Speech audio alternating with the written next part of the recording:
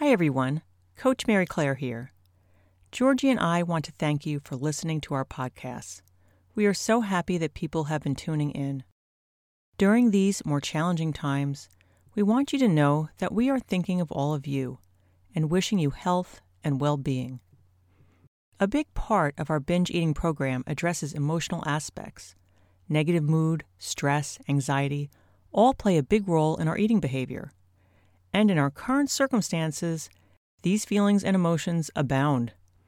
So for this episode, we thought we would share with you how we and our clients are weathering this storm and perhaps make some helpful suggestions.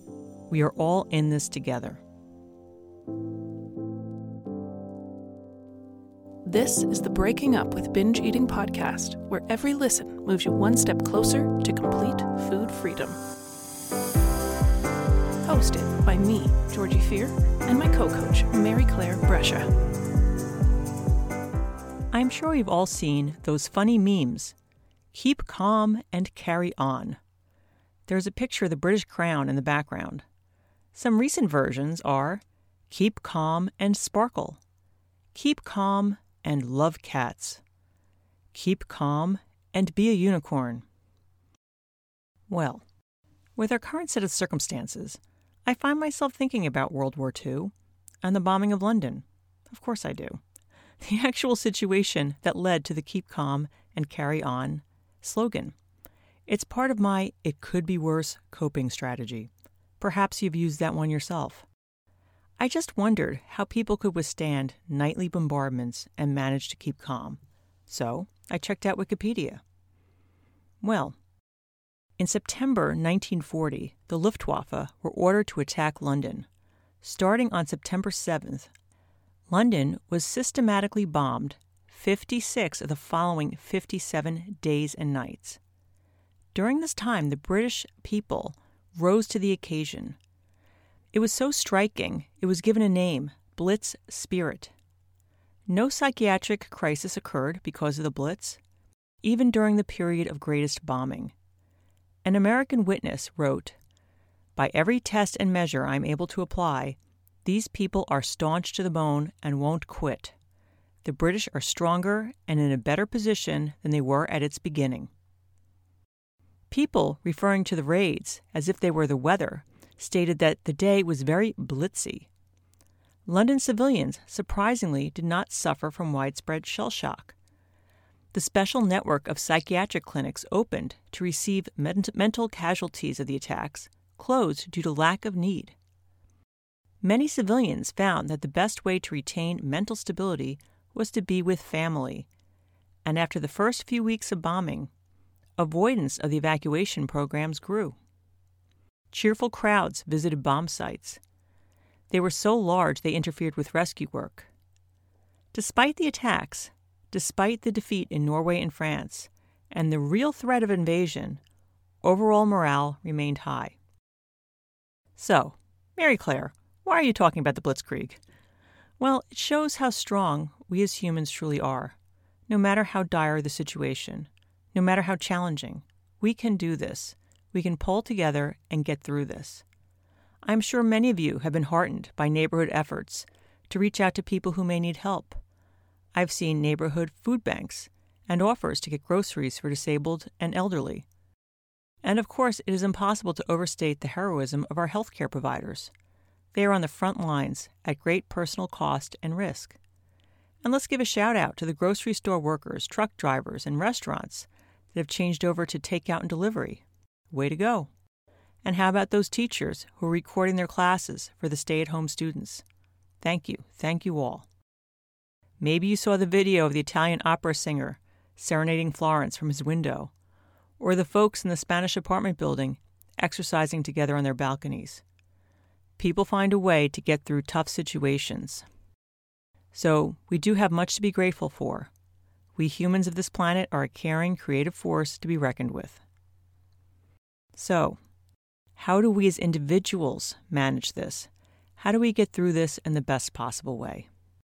I would like you to consider a few different perspectives. First of all, cut yourself some slack if this is getting you down. That is completely normal.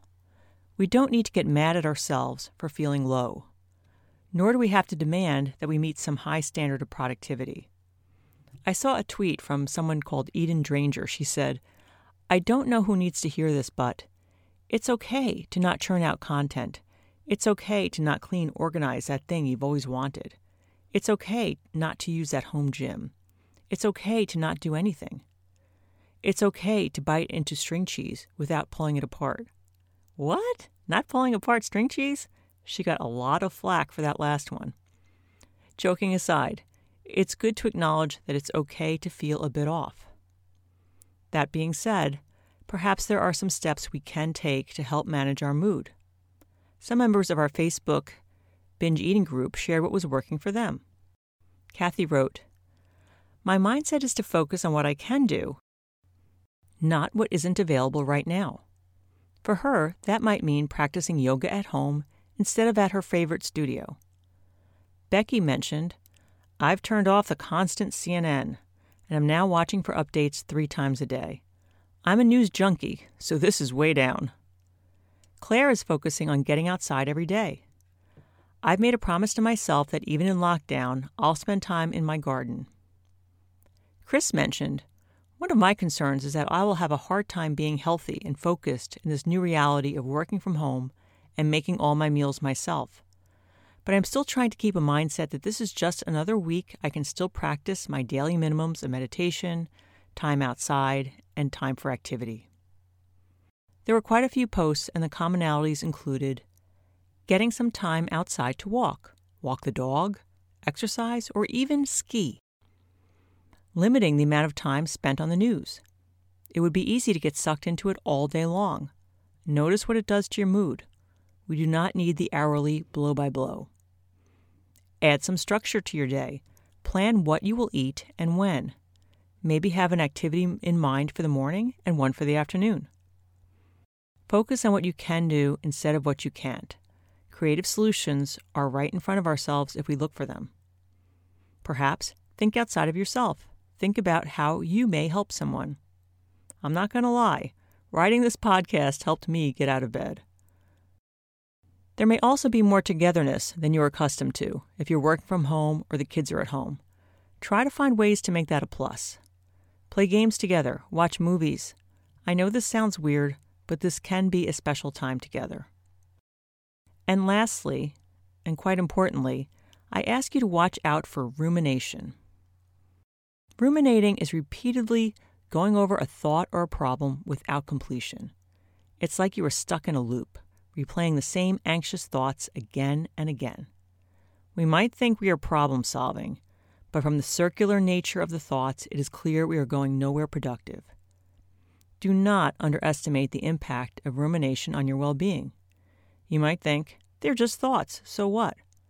According to Dr. Margaret Wernberg in Psychology Today, ruminating is worsened by another difficulty, an inability to flexibly generate solutions.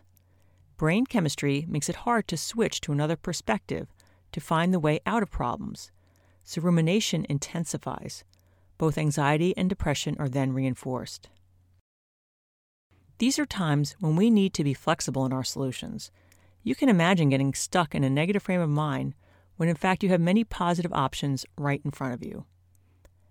The first step to fight back against ruminating is to notice when you're doing it. You might find yourself obsessively thinking about whether you have enough food on hand. You might be thinking about financial concerns.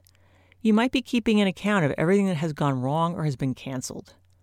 So when you catch yourself stuck in rumination, what should you do? One suggestion is to remember all the times in your life where things turned out okay. Many of us can recall times when we were worried quite unnecessarily. If you're having trouble coming up with examples, ask a loved one to help you remember. I'll give you one example, Y2K. And I'm not saying that there's nothing to worry about here. Certainly there is. But it's the incessant worry. That's what we're talking about. Next, distract yourself. Watch a silly TV show or work on an enjoyable hobby. Sometimes I even just count backwards. Meditation may be helpful. It may be easier to practice letting go of all thought than to switch thought from negative to positive. Another approach is to identify the problems that you are chewing on and see if there's something you can do. If so, make a plan to do it. If there's nothing you can do, then recognize that you are engaged in unproductive worry. Lastly, you can apply the concept of diffusion. Diffusion is a process where we can observe and notice our thoughts and feelings without buying into them. A person might think, "I'm so upset about what's going on and my whole year is ruined."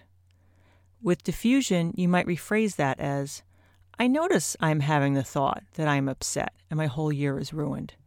Do you hear the difference? It's a bit subtle. You may have a soundtrack of negativity playing in your head.